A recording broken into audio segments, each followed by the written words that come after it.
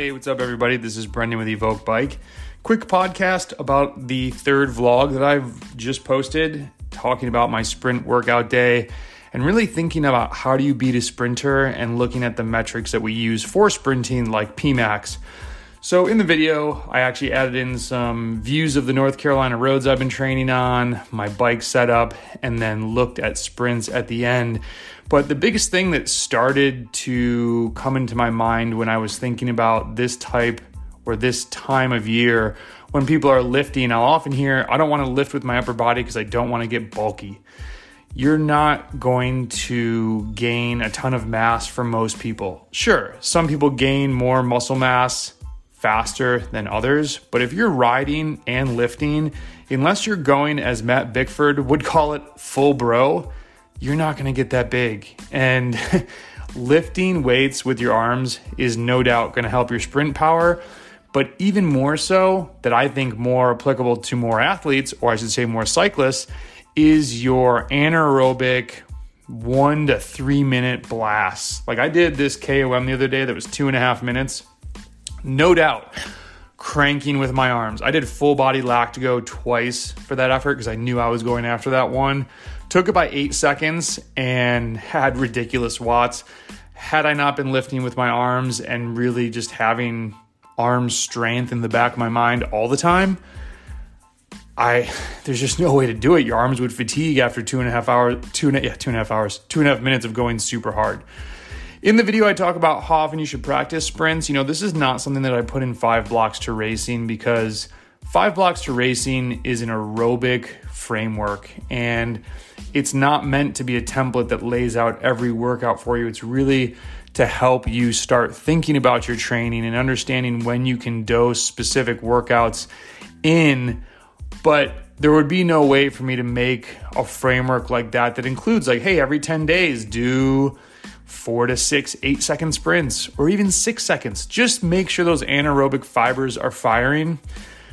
I kind of talk about in the video more on what base miles was taught to me as, and even those that taught it to me, not saying they were wrong, but the way we executed it was not always correct.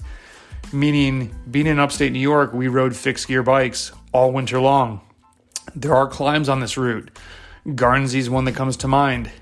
Most people were pretty tame with it, but even if we had a 42.17, you're pushing well above endurance. And not that that's a bad thing. I don't think a little tempo here and there is a bad thing, but people are like, oh, it's only endurance. And there were times where we were going maybe a little bit harder just to get over a climb, and not saying that it was a PMAX sprint effort, but just getting out of the endurance zone every once in a while is good. I just don't think I would put it in a framework, because then people hyper focus on something and they're sprinting like every 4 days. PMAX, it's not talked about much. You don't hear many people talking about it. If you don't know, PMAX is actually the theoretical value of 2 crank revolutions. 2 crank revolutions in cycling to me does absolutely nothing. If you have a really high PMAX, but you are dying by 5 seconds in, I mean, what does that do for you in a race? I think that sometimes the metric, going after PMAX, and you're just only focused on this high sprint number, are you actually working about being more aero? Are you actually thinking more about your craft and how positioning matters in the race? And then what I don't hear as much talked about is the timing. I'm not saying that I'm an amazing sprinter, because I'm not. I will not win many sprints against pure sprinters, especially if it's a big bunch sprint, because my number one, positioning is not good enough. I just don't have the chops to get in there and dig in when there's 40 guys going for the line. But the timing, I have definitely beat some stronger sprinters, because I've launched either earlier or at an awkward time when they were either off kilter, not expecting it, or just not able to drag race with me for 20 to 30 seconds. That's a super long sprint when you time it out. Go do a 20-second sprint sometimes. Do like 4 of them. They're pretty horrible.